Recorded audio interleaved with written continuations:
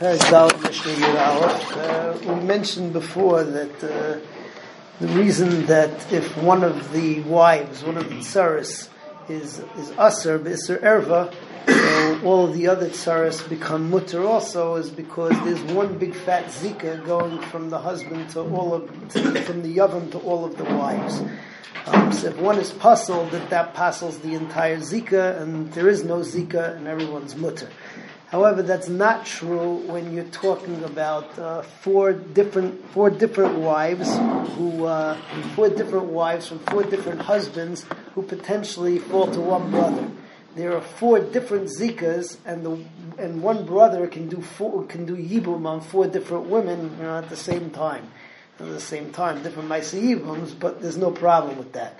So the case in the Mishnah is, let's say that you have your four brothers married to four women, no relation between them whatsoever, and three out of these four brothers die, whatever, car crash or something, and all of their wives are Omeres Yibum, the fourth brother who wasn't in the car. They were all going to his house.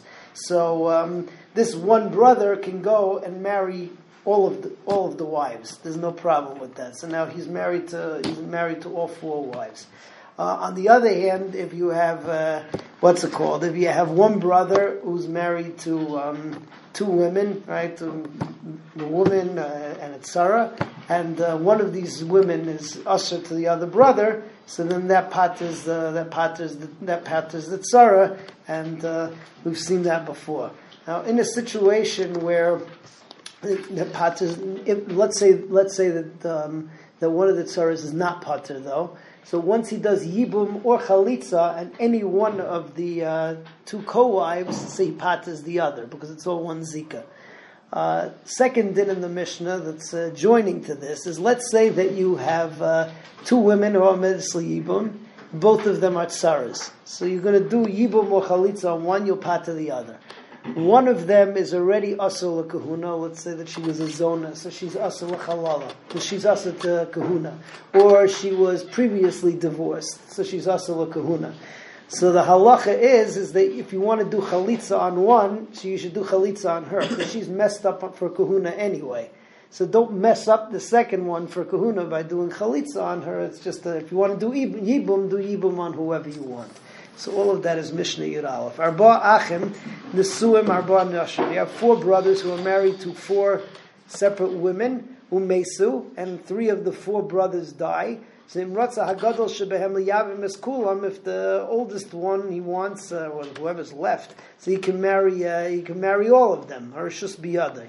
Misha Hayanasu Lishnei Nashim, somebody who's married to two wives, Umes, and he dies.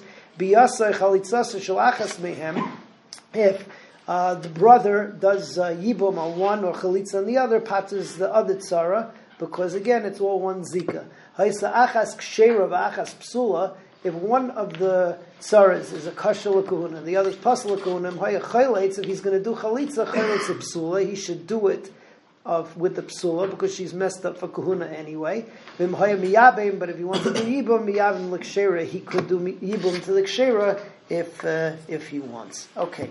Moving on to Mishnah Yud Beis, where we get into the big machlekes as to whether chayvei lavim, if you marry one of the chayvei lavim, so if it's teifes, number one, if the kiddushin is teifes, and number two, if the resultant child is a mamzer.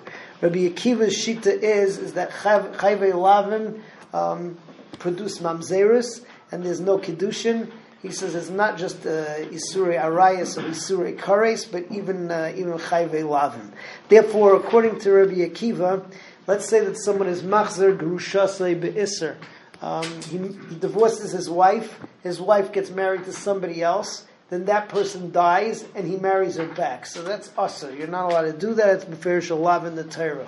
Or somebody who marries Chalutzasei, which Rabbi Akiva says is an Issa D'Oraisa. Or Achais Chalutzasai, the sister of his Chalutza, which Rabbi Akiva says is like Achais Gerushasai. He also holds that that's a D'Oraisa, which we don't hold like any of those things. So Rabbi Akiva says the resultant child is a mamzer. Chachamim argue with all of the above because they say that number one, chalutzasa not deraisa, chalutzasa therefore not deraisa, and also chayvei lavim don't produce mamzeris.